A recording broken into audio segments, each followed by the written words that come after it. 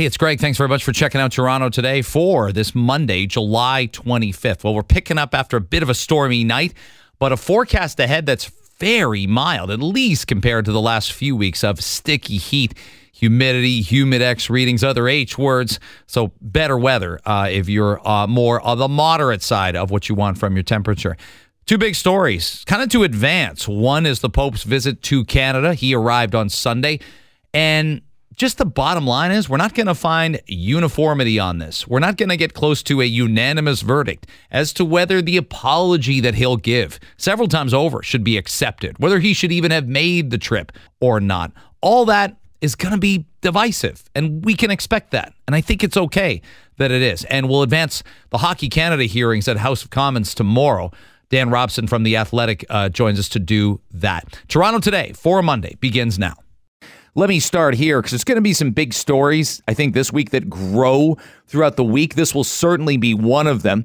The Pope doesn't come to Canada very often, and this one, it's his first visit. And I'm going to say a couple things about this that are really irrespective of the issue at hand. And I'm going to get to the issue at hand. Don't worry about that. I'm impressed he came. I'm impressed he made it. He's 85 years old. There were rumors as recently as 5-6 weeks ago that he'd be stepping down at a certain point in time. He's got awful knees. He's got really, really bad knees. Not just 85-year-old knees, but below average knees for an 85-year-old human being. And he flew 10 and a half hours. I get it. He's not cramped on a WestJet flight in seat 32C. He's not in coach, okay? Next to a family that's trying to connect in Tampa so they can go to the Dominican Republic. I got it. He flies in luxury and he flies in style, but he's still doing the flying. And he's 85 years old, has to be wheeled to and from places, okay? And walks with quite a large cane when he walks at all, and that's not for more than 7-8 meters at a time. That was my observation from yesterday, and the observation of there's obviously a corps that travels with him on a regular basis and covers all things Pontiff related and all things Catholic Church related. Now, don't say to me, hey, he should be. I know he should be here. I'm just saying I'm impressed from a physical perspective that he didn't cancel. He had a trip to Africa, by the way, that he's ended up canceling. By the way, do you think that the Catholic Church has any reparations or apologies to make for things that they've done on the continent of Africa for centuries before? I would make the case that they do. But this one is prominent right now, and this one matters to us. So here's what's going to happen. Nothing gets universal approval in this day and age. Nothing does. Politics-wise, healthcare-wise, entertainment, sport, doesn't matter. It doesn't matter. We can't agree even to disagree on some things. We just sometimes go our separate ways if we can't find common ground. And there are people that want the Pope in Canada to give this apology. There are people that are floored that it's happening, never thought they'd see it in their lifetime. And there's people that don't want him here at all, that say an apology means zip to me. It means zero to me. Maybe you saw the movie Spotlight when it came out. Big film, right? 2019 Academy Award winner. You got big A-listers galore. Michael Keaton, Mark Ruffalo, Rachel McAdams, Canada's own, Ontario's own, London's own, I think. I always get her and Bieber confused, but I think she's a Londoner and Beeford is a Stratfordite, whatever. But when you watch Spotlight, you realize two things about molestation and the Catholic Church. One, it's whatever you think about its widespread nature, it's more widespread than you think. The second part is people point to things like criminal background checks and a vetting process that clearly doesn't work. No, most people who are going to be abusers, serial abusers, don't have a criminal record. Why? They're craven about staying on the safe side of getting caught. They're not gonna have too many break-and-enters if you're a Catholic priest and you're abusing young boys. And this was happening. And this has happened. And we know for residential schools, it's not just about abuse. And not just sexual abuse, not just physical abuse. It's a culture of intimidation. It's a culture of, quote, end quote, beating the Indian out of its residents. It's terrible. And we all miss this. And well, I often say, as someone born in the 70s, kid of the 80s, got my university education in the 90s, I don't like you laying everything at my doorstep, but I'll take what's mine. And I don't know how we could have pushed more for this to be in our curriculum in school. And I don't know how we could have pushed more for universities to give us a better understanding of what this was. We're wasting. Listen, I have great respect for university. I wouldn't give up my years in university for anything. I do hope my two sons attend university. I think it can round you out as people and you can evolve from it. College, same thing. But we missed a lot of stuff. And I know how guilty my parents feel. And if you're in your 40s and 50s, your parents might feel the same way for just missing residential schools in Canada. So we aren't going to know exactly how this is going to go until it goes a certain way. Predictions about how the community embraces Pope Francis, predictions about how far the apology goes are kind of a dime a dozen. And I don't know how worthy they are instead of worth less. There were so many sins pushed upon Indigenous people in residential school harm. And there's two different things that we look for here. One is accountability, and two is a deep understanding that we had to do better and we missed windows of opportunity to do better. And I don't know what the word forgiveness, I was thinking about it last night and channeling my thoughts through just writing them down to myself. Forgiveness means a lot of things to a lot of different people. Accidents are like that too. Well, or mistakes, not accidents. I made a mistake. Well, planning a crime and committing a crime isn't a mistake. It's not a mistake to abuse someone. It's a decision to abuse someone. It's not a mistake to cuff somebody in the head hard and hit them with a ruler or give them lashes on their hand because you heard them speak their native language, whether it's Cree, Ojibwe, whatever it is, and you only want them speaking English. That's not a mistake. And when I say I don't believe in second chances sometimes, that's exactly what I'm talking about. Exactly what I'm talking about. Let me hear from George Arcand Jr. I'll explain who he is. He's a Grand Chief from the Alexander First Nation and was the CEO of Fort McKay First Nation. He makes the point that this is what he's hoping for from the Pope's visit. Come and talk and apologize to our survivors so that we could begin our journey of healing and that we can begin the opportunity to change the way things have been for our people for many, many years. This is where I hope we can find some common ground here. Arcand Jr. is looking forward to this and wants, peace, a peaceful visit and to find more common ground and reconciliation. And others do not. And I think each side has to respect each other here. If this isn't for you, fine. It's not for you right now. Okay? This was deemed by Pope Francis as a, quote, penitential trip. He knows he's got to apologize. He knows he has to step up, okay, metaphorically, and advance the cause here. This has been needed for a long time. There was no name on this couple interviewed by Global News in Edmonton. They plan to go to the Pope's speech tomorrow, more a mass at Commonwealth Stadium where the Elks play. 60,000 people are going to be there. But this was their thought. But this, again, sometimes it's not just about you, Catholic couple here. This is a noted Catholic couple that wants this to go a certain way. We have been praying for weeks now that it's going to be a really good visit for the Pope, that he'll be welcomed, and that there will be a spirit of reconciliation like we haven't seen before. Okay, sure. I mean, I can want that too, but it has to be a two-way street. It must be a two-way street, and you're just going to have to understand if some people don't want the apology. If some people are of the mind that it's way too little and far too late. Okay? This is common ground here. Okay? This is common among issues like this. It's too late. The damage has been done. Talk to the hand. I'm not interested. And there will be some people that have more of a heart of forgiveness. And to me, neither is right, neither is wrong. In this particular case anyway, neither is right and neither is wrong. Okay. But again, let's be clear about what mistakes are and what decisions are, what accidents are, and what purposeful, systematic abuse ends up being. Let's be clear about what those things are.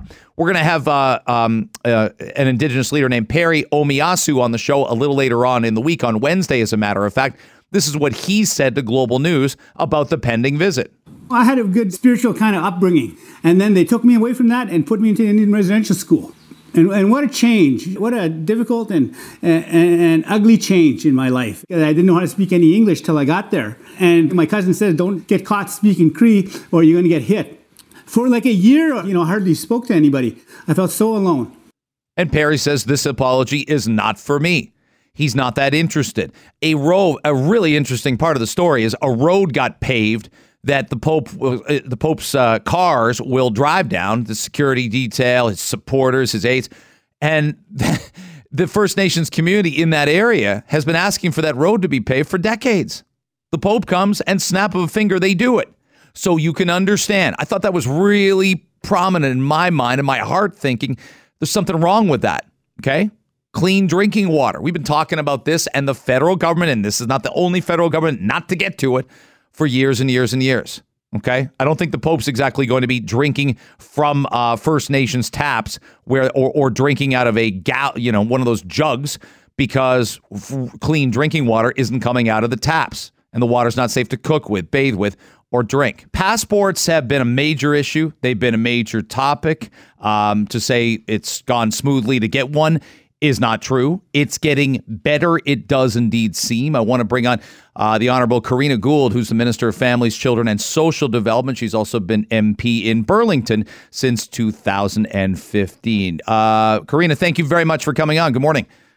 Good morning, Greg. Yeah, it's great to have you. It looks to me, and I know this has gotten sometimes good news doesn't travel as fast as bad news, but passport applications are now down, and that's a positive in that it probably means to me that more people are getting served, and the backlogs, the long waiting, that seems to be getting minimized now. What does the data tell you?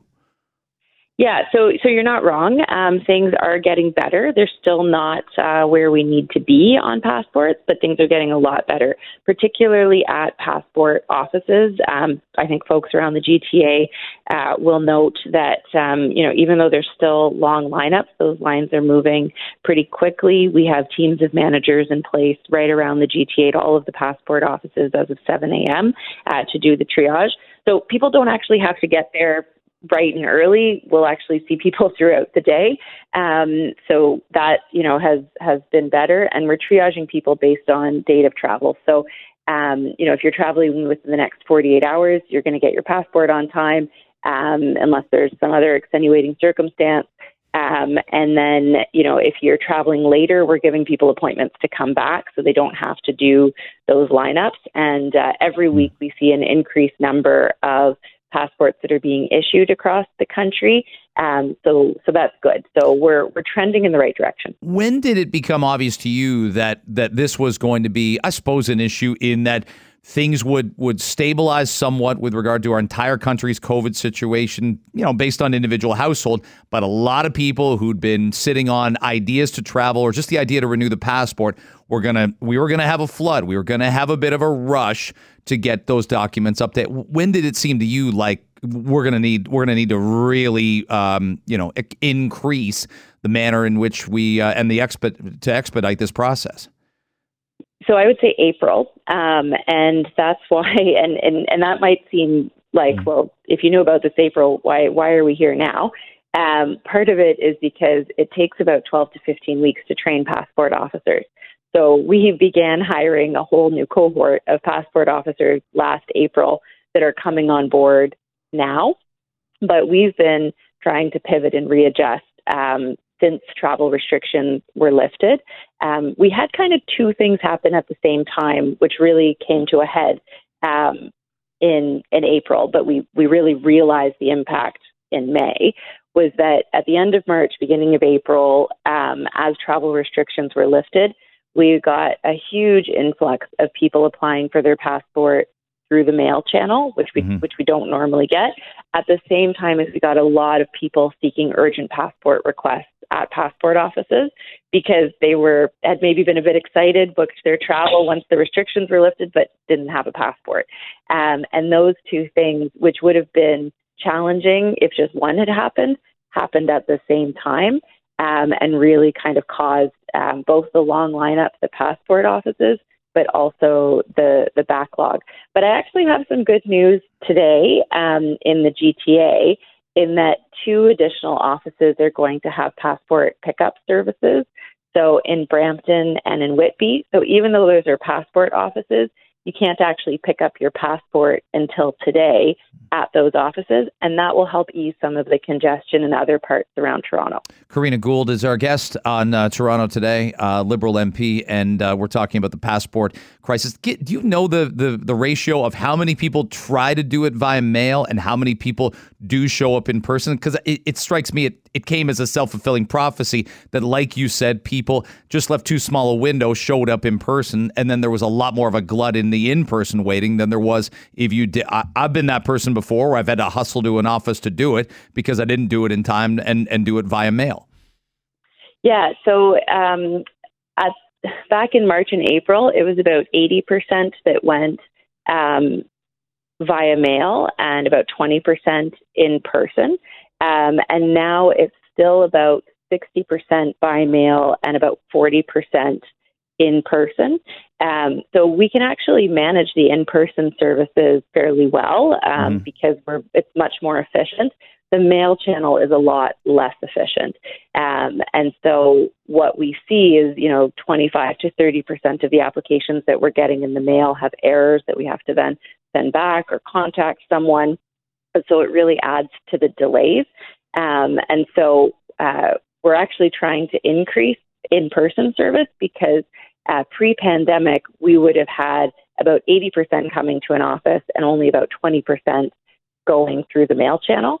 And, even if that was not seeking an urgent passport, it was just going in, dropping off your application and waiting for your passport to be mailed back to you. And what we're seeing is that now, right across the country, you can go to any Service Canada Centre to drop off your application instead of sending it through the mail, which is a lot better because someone can check it, make sure everything is correct, and then you keep your original documents. You don't have to send anything away. So really trying to encourage people, if you don't have urgent travel, go to a Service Canada Centre. They can review everything, check it over, make sure everything is in order before it gets entered into the system. And if you do have urgent travel, to really get to one of those passport offices. Karina Gould is our guest on Toronto Today. She's a Minister of Families, Children and Social Development. She's on Toronto Today with Greg Brady. I'm sure there's been some sleepless nights with this portfolio. I've said that about Omar Alghabra. These are not easy cabinet positions in a pandemic when everybody wants something and they want it now. But I'd ask you if you think, do we have a little bit of a build back with in terms of our reputation? Do we have a build back to do? Has there been any short-term damage done to, the ability to travel, to the idea that Canada is efficient, easy to get in and out of? Is there work needs to be done here, Karina? Yeah, I think so. Look, we're not the only ones in the world who are facing this issue. I mean, the UK, the US, Australia, France, Sweden, they also have, months-long waits now for passports. I think the whole world thought that travel wouldn't rebound as quickly and was planning as such. But that being said, we shouldn't be in this position and we shouldn't have been in this position. And so there is a lot of learning, I think, that I certainly have done and continue to do. But I also am looking to to modernize the passport system, right? We don't currently have the ability to apply online to renew a passport. We're going to change that just for renewals. We're not going to do that for first-time passport holders because we still need to make sure we need to maintain the integrity in the process in that regard. But we can do things better. And that's where, the additional ability to now pick up passports in Brampton and Whitby will help. And we're going to roll that out throughout the country. There are just things we can do better. This crisis has really put that, into clear view for us, and we're going to make those changes, and we already are. I know as families minister how hard you had to work and did work to get the provinces their childcare deals. And I wanted to ask you about that, given there was a stat last week, and we documented it on the show, how there's a lot of childcare operators that haven't opted in to participate in the $10 a day childcare program. Now, I don't know if that's simple supply and demand. If parents are paying and they're full with daycare spots, maybe there isn't a lot of incentive to do it, but that's a little disappointing because it doesn't lower the cost for the average family. What are you hearing? And again, being an Ontarian, what are you hearing about where we're at with the province for eligible kids for this? There's obviously some poor for-profit operators that haven't pushed in so far and made it less expensive for parents to send their kids to daycare. Yeah. So look, I guess I've seen this play out across the country. And what I would say is that remember that Ontario was the last province to sign on, and they signed on, in some cases almost 9 months later than the rest of the provinces. So the other provinces and territories had much more of a head start when it came to signing, to rolling out their initiatives and getting people signed on. And what I've seen in other jurisdictions is that kind of by the deadline to sign on, you get like 95% of operators who do sign on. There's always a bit of noise in the system when you're creating something new. And Ontario is later to get to the game than others were. So they're already behind. That being said, I know that, the province is working really hard to get folks signed up by September 1st. So they do have until September 1st. But the other complication in Ontario is it's not the province that manages it, but they kind of download it to municipalities. So municipalities and providers got the same information at the same time. And so, providers have to work with those municipalities. But again, what I have seen in other jurisdictions is that once that engagement and dialogue happens, there's some misinformation that's out there that, people are going to go out of business. Yeah. Well, we haven't seen that in any other province or territory, so we're not going to see that in Ontario either, right? Like, the whole idea here is to make sure that we can lower those costs. This is a great opportunity for families, and actually it's a great opportunity for providers too, because it's about building a better future for our children. So I think that continued engagement needs to happen. Really hear people out, understand what their concerns are, and also allay some of those concerns because there are some rumors flying around that are just not going to happen. But at the end of the day, I think it's going to be positive, and there's always going to be a few people who decide not to participate. That's fine. But what we have seen, generally speaking, across the country is, well over 90% of providers do sign on. Yeah, let's hope we get there. And like you said, the fall is kind of the crunch time to get that done. Karina, thank you very much for the time today. I appreciate it. Yeah, my pleasure. Thanks for having me. Karina Gould is Minister of Families, Children, and Social Development. Mike Moffat, Dr. Mike Moffat joins me right now. I wanted to start with talking. You had a business trip to Chicago a while back, and I find it fascinating because I think Toronto and Chicago often get compared as cities. I know people sometimes link us with New York, maybe even with London. I think Chicago is a more apt comparison because there's a waterfront, because traffic comes to a standstill. What do you see, Mike, in Chicago, Illinois, that would work in Toronto that we just haven't implemented? Maybe it's too late to even implement.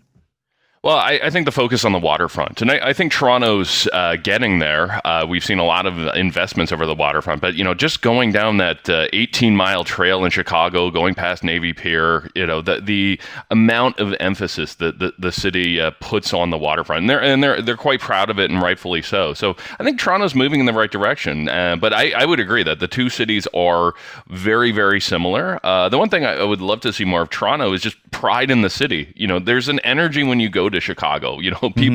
People from Chicago will tell you that they're from Chicago, whether or not you want to hear it. There's just that pride there that I don't think we have as much of in Canada. Maybe it's just Canadian politeness. I'm not sure, but just that energy that you get in Chicago is fantastic, and I would love to see more of it here. Well, it's a weird one too because did you fly into O'Hare or did you fly into Midway? Have you flown into Midway before? So I flew into Midway, but Yeah. I have been to both. O'Hare can be a bit of a nightmare at times, but then again, so can Pearson. So, Well, that's what I wondered, because Thursday, and then Pierre Poilievre being on, he was on our show Friday, but Thursday he made the point about this is what we can do with Billy Bishop Airport, and you know, he ruffled some feathers, but he got people to pay attention to the idea, and I thought that's what serves Chicago so well, is O'Hare can be every bit the logistical nightmare and time suck that Pearson is, but Midway is a wonderful alternative that you can fly in there from almost anywhere. But with Billy Bishop, we're really limited in terms of flights. And I'm like, I thought about that, and I'm like, there's two, you know, existing airports that work actually almost hand in hand together, and that might be something to aspire to for a city like Toronto. I think we clearly need something else other than 98% of flights originating from Pearson. yeah, no, I would agree with that as well. I mean, there's been talk for decades about putting another large airport in Pickering to, get the sort of east side of Toronto taken care of. But I agree that we are sort of running into these bottlenecks. And the flight I took from Chicago was from Billy Bishop to Midway, and it was fantastic to be able to avoid those large international airports and be able to take more of a regional route. Like, I always think about Billy Bishop, Mike. I think that's too small for them to even lose your bag. If they lost your bag, you'd see it on the other side of the airport. It's flights aren't delayed. It doesn't take long to walk there. Now there's an underground walkway they built in 2015. Like, the first time you fly Porter, and it sounds like we're corporately shilling, you just don't want to go back. You found air traveler heaven. Yeah, absolutely. And I'm a big fan of smaller airlines for that reason. Because, yeah, absolutely. You could, if they misplace your bag, you go, oh, it's just over there on the runway. Can you go out and get somebody to find it? So, yeah, absolutely. I think there is something to be said of not rooting everything into these large, massive airports that can be impersonal at the best of times. Dr. Mike Moffat joining us on Toronto today. You made a point of commenting on a tweet from the NDP leader, and I'll read people the tweet. Ottawa elites are enraged by the NDP proposal to send inflation relief to struggling families, but silent when billions in corporate welfare are handed out because they view workers with contempt and corporations with admiration. I believe government should be on the side of workers.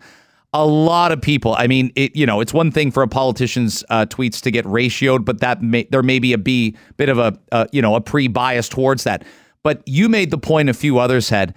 We gotta clean up our language, as it were. Not that that's raw or visceral, but Ottawa elites almost adds fuel to the fire. Some of what you live in Ottawa, some of what we saw in January and February. Well, absolutely. And it was interesting for me to see the backlash from the progressive side of Ottawa. So it was Ariel Troster, who's running for city council in downtown Ottawa, definitely left of center. She highlighted this. And when, the complaints are coming from within the House, that this is an issue. People who live in downtown Ottawa are a bit on edge right now and have been for the last 6 months. So, think about it. You're a worker. You work at the Rideau Center, at the Chipotle. You keep missing shifts. You have to deal with all of this nonsense, and then to be told by the leader of the NDP, "Oh, well, you're an Ottawa elite." I think it rubbed people the wrong way.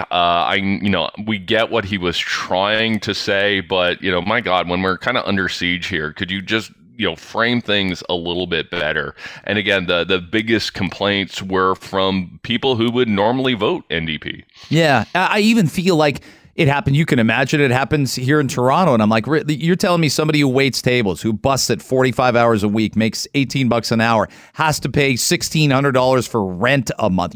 That's an elite? Like that? Like, times have changed if that's an elite compared to when we were in university. Yeah, absolutely, and we see that here. The Ottawa Center, so sort of downtown Ottawa. We have, I think, the highest rate or close to the highest rate of service workers in Canada as a proportion of the population, because it's all people who work at restaurants, people who work at the NEC, and so on. And those aren't generally speaking very high paid jobs. And Ottawa is not Toronto, but it's still not the cheapest city in Canada to live in. So to then be told like, oh, you're an elite and you're only shilling for corporations. It really rubs people the wrong way up here. Yeah, there must be something with the I got under a minute, but there must be something with the language, and Poilievre's connecting with his use of. We're rolling our eyes a little bit when he mentions the gatekeepers.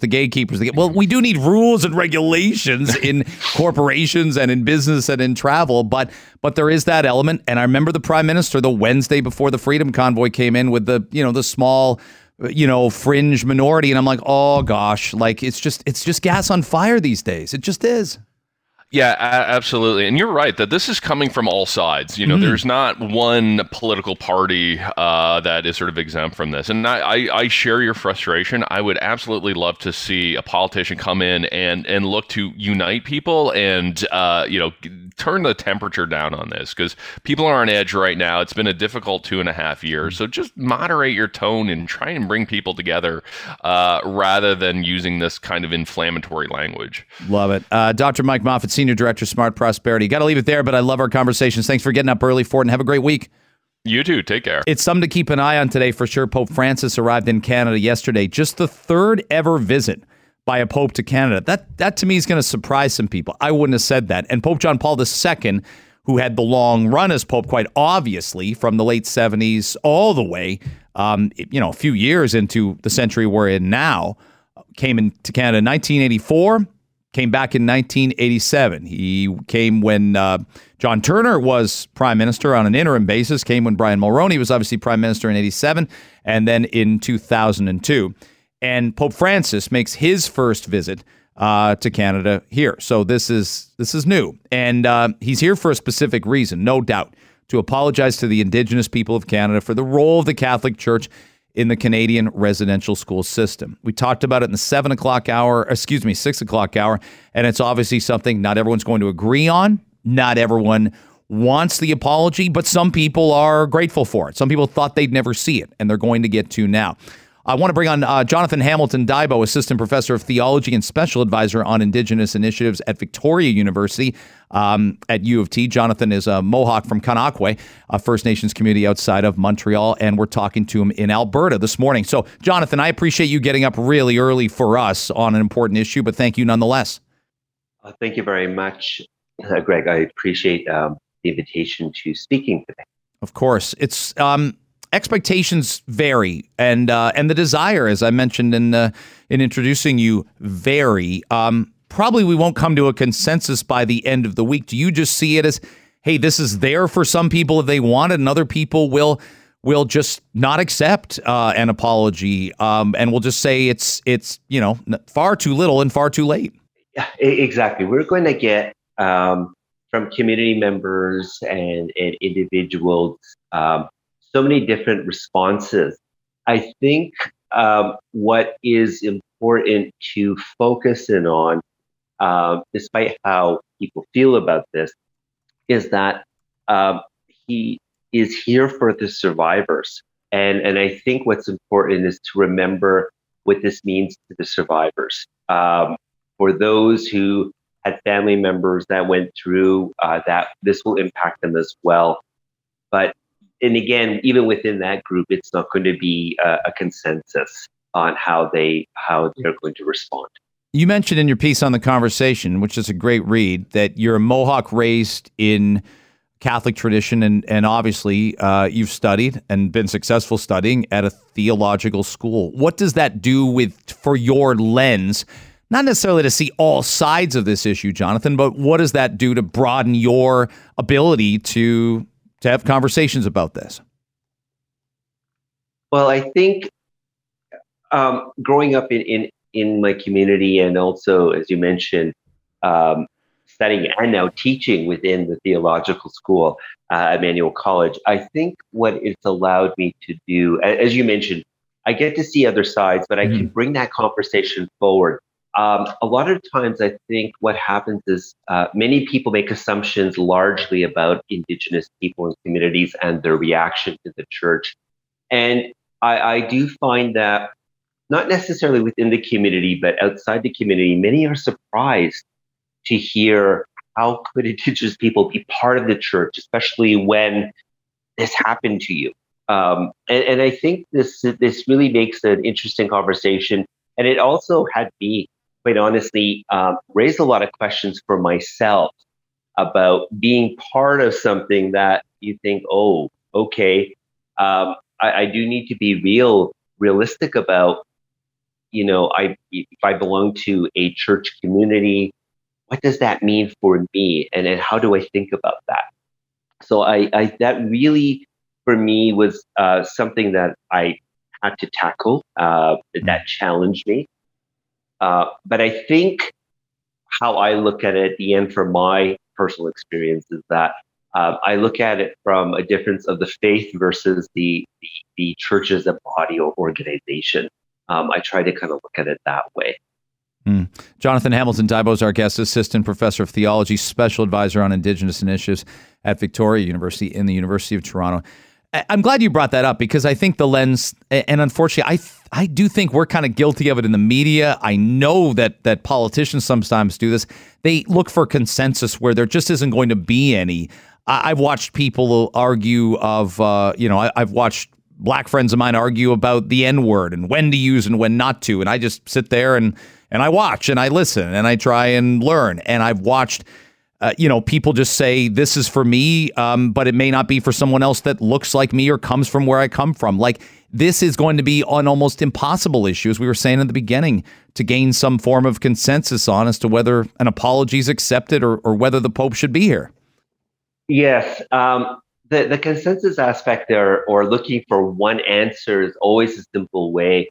And I think what we've seen, in particular since the TRC, but also prior to that, is that we're dealing with various communities, various nations, different ways of looking at the world. And from community to community, that really changes.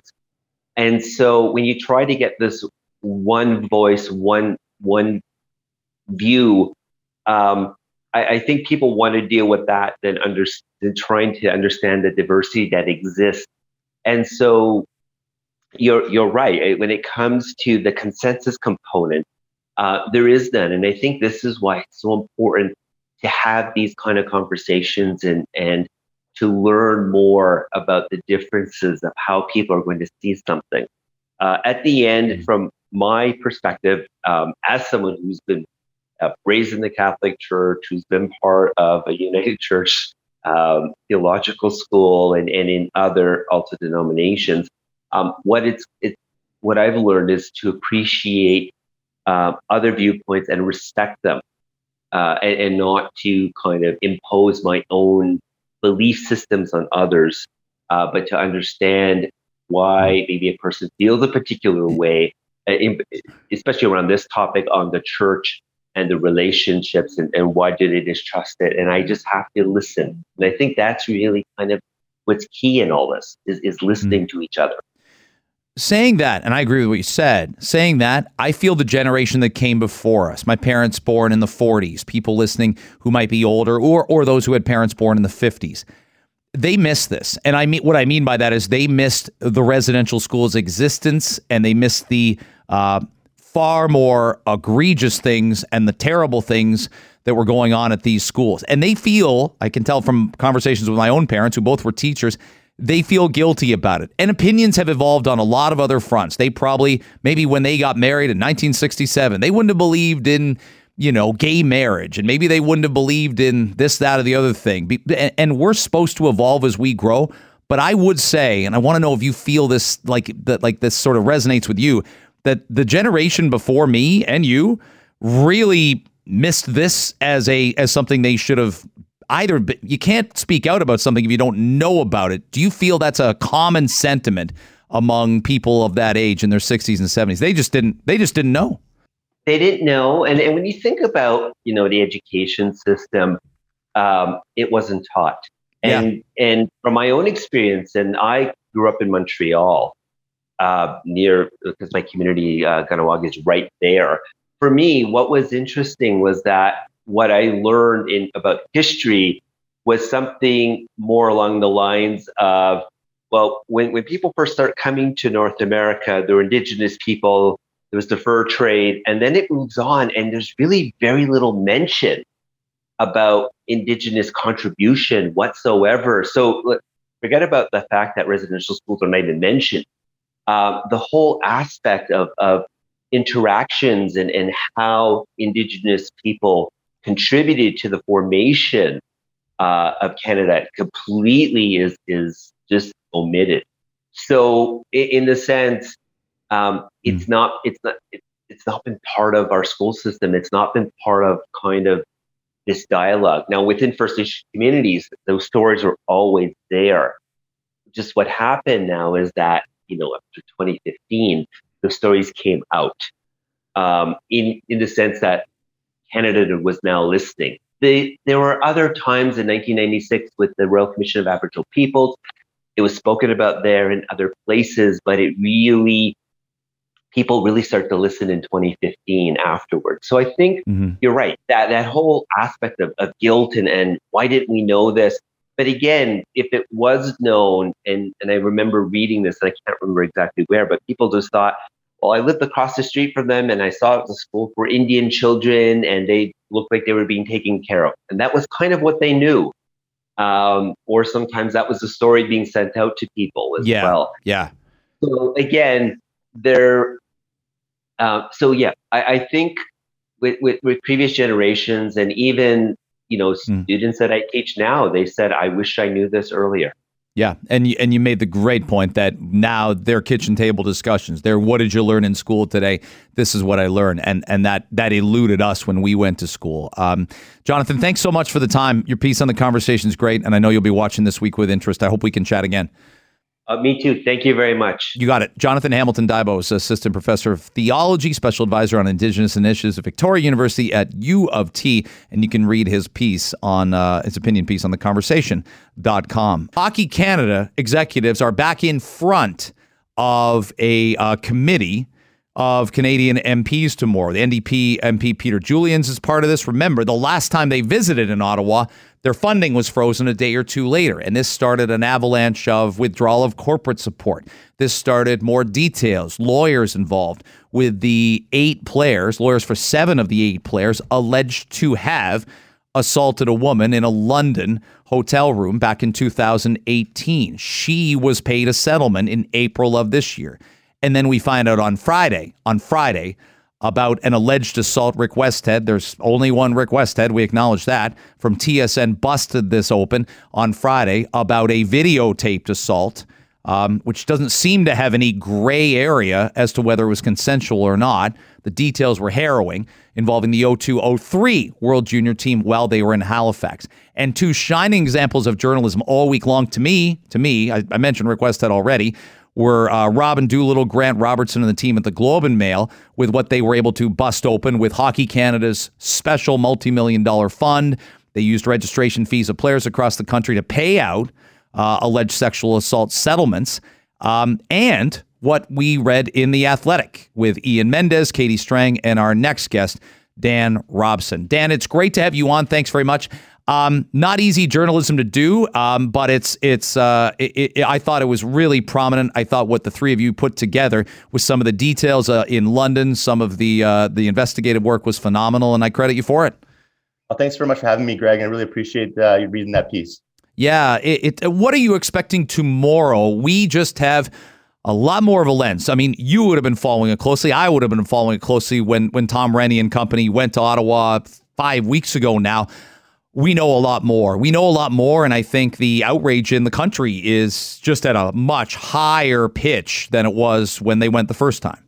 Yeah, I described that first time as a grilling. And I think it was something that it appeared that the Hockey Canada executives there weren't quite expecting. And I think we're going to see more of that this week over 2 days. And there's others coming to be questioned as well, basically regarding the state of Hockey Canada and junior hockey across this country, and also specifically about these allegations. You mentioned now the new emergence of what is alleged to have occurred in 2003. So it's going to be just 2 days of very uncomfortable questions being asked and hopefully some answers being given. Dan Robson joining us from The Athletic on Toronto Today. What's the biggest criticism of Hockey Canada from most people you speak to? Is it more how they've reacted since these allegations and revelations have taken place, or is it all the before, that they were operating within a vacuum, not walking the walk, not making individuals accountable, or is it the subsequent reaction which has seen very little in terms of change or resignation or turnover or just a rebrand or a reboot?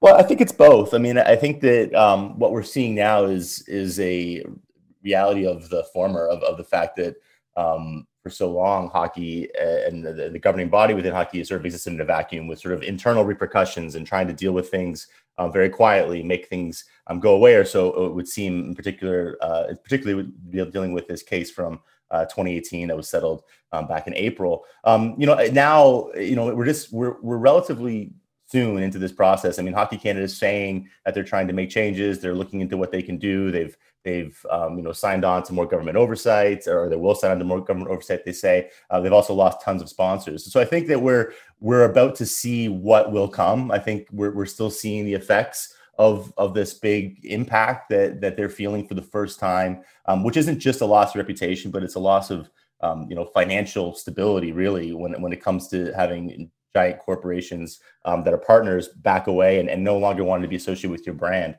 So I think there's been criticisms on the past and on the sort of institutionalized nature of how these things are dealt with. But rolling forward, some serious questions are going to be asked about where things go from here. I think a lot of people have gone, Dan, from suggesting maybe it's necessary for Hockey Canada to in essence, be quote unquote burned to the ground, a new logo, a new administration, a new name for it, a full on rebrand, to the point where they're like, not only was it suggested maybe 4 or 5 weeks ago, in a way, especially after Friday, Dan, it almost feels inevitable. Have you sort of crossed that Rubicon, and would you say something like that is inevitable, that it can't just remain as is? Well, back when I was looking at the story before, when Scotiabank announced that it was pausing its funding, and then all of the other corporations, Tim Hortons and Canadian Tire and others, at that moment when I first was mentioning to a colleague that I think this is existential for Hockey Canada. I don't know that before it was. I thought that there was sort of a sense of, okay, well, we've lost some funding from the government, but if we say the right answers, change our code of conduct, we can get through this. But now the pressure is coming from all sides, and so I do think that we'll see over the next couple of days what kind of pressure continues to come from the parliamentary hearing. But I do think that I would be astounded if some sort of fundamental change within the organization doesn't occur, just given the amount of pressure that is facing, and the needs, the legitimate needs we're seeing, as these allegations come forward about what might need to happen in terms of governing the most beloved sport in our country. I know your story with Katie and Ian published on Friday, same day as the Halifax revelations. That they're just unbelievably disturbing that TSN's Rick Westhead uncovered. How did that change some of the conversation? Because now this is not truly a one-off. Now that this is not just something that, and it's hard to believe that anybody that would participate in something like this would just do it once, but it's sort of really up the public anger and rancor, demanding not just answers but accountability. Well, I think it's significant that these allegations span 15 years. I mean, you're going from allegations that involve that potentially involve people that are now in the NHL at a young age and are just starting their careers, and this is going back to people who would be at the end of their careers or are already retired, allegedly. And so in terms of what happened there. And so previous to the story we had written on the weekend about what happened in London, we back in June, Katie, Ian, and I did a big story looking at sort of the history of sexual violence in hockey, and particularly in junior hockey, and at all levels of how these situations have been dealt with in the past. And there's a very the history is not surprising. It's something that if you were to go back 30 years, you can just go do a newspaper search and you find a story repeating. And so, as shocking and as horrific as the allegations are, I think it underscores a sense that these allegations are not just a one-off. I mean, even in the problem that you're hearing, Tom Rennie and Scott Smith were discussing the fact that they receive several sexual assault allegations a year, and they deal with these within Hockey Canada. And so this is something that I think, it was as shocking as it was, just really sort of solidified a reality of this is a systemic problem within perhaps the organization, but also in junior hockey culture at large. Massively so. You can read them on The Athletic, on the app, or at theathletic.com. Dan Robson, thanks so much for the time today. I greatly appreciate you hooking up with us. Thanks, Greg. Hey, really appreciate you listening to the podcast today. Thanks so much for finding us. We have a live show tomorrow on Tuesday between 5:30 and 9 a.m. You can hear it at 640toronto.com, on AM 640, on your radio dial, or of course on the Radio Player Canada app. That's at Radio Player CA on Twitter, and you'll find the app there. Download it. Easy to find us and all our other great shows. Thank you again so much. We'll see you soon.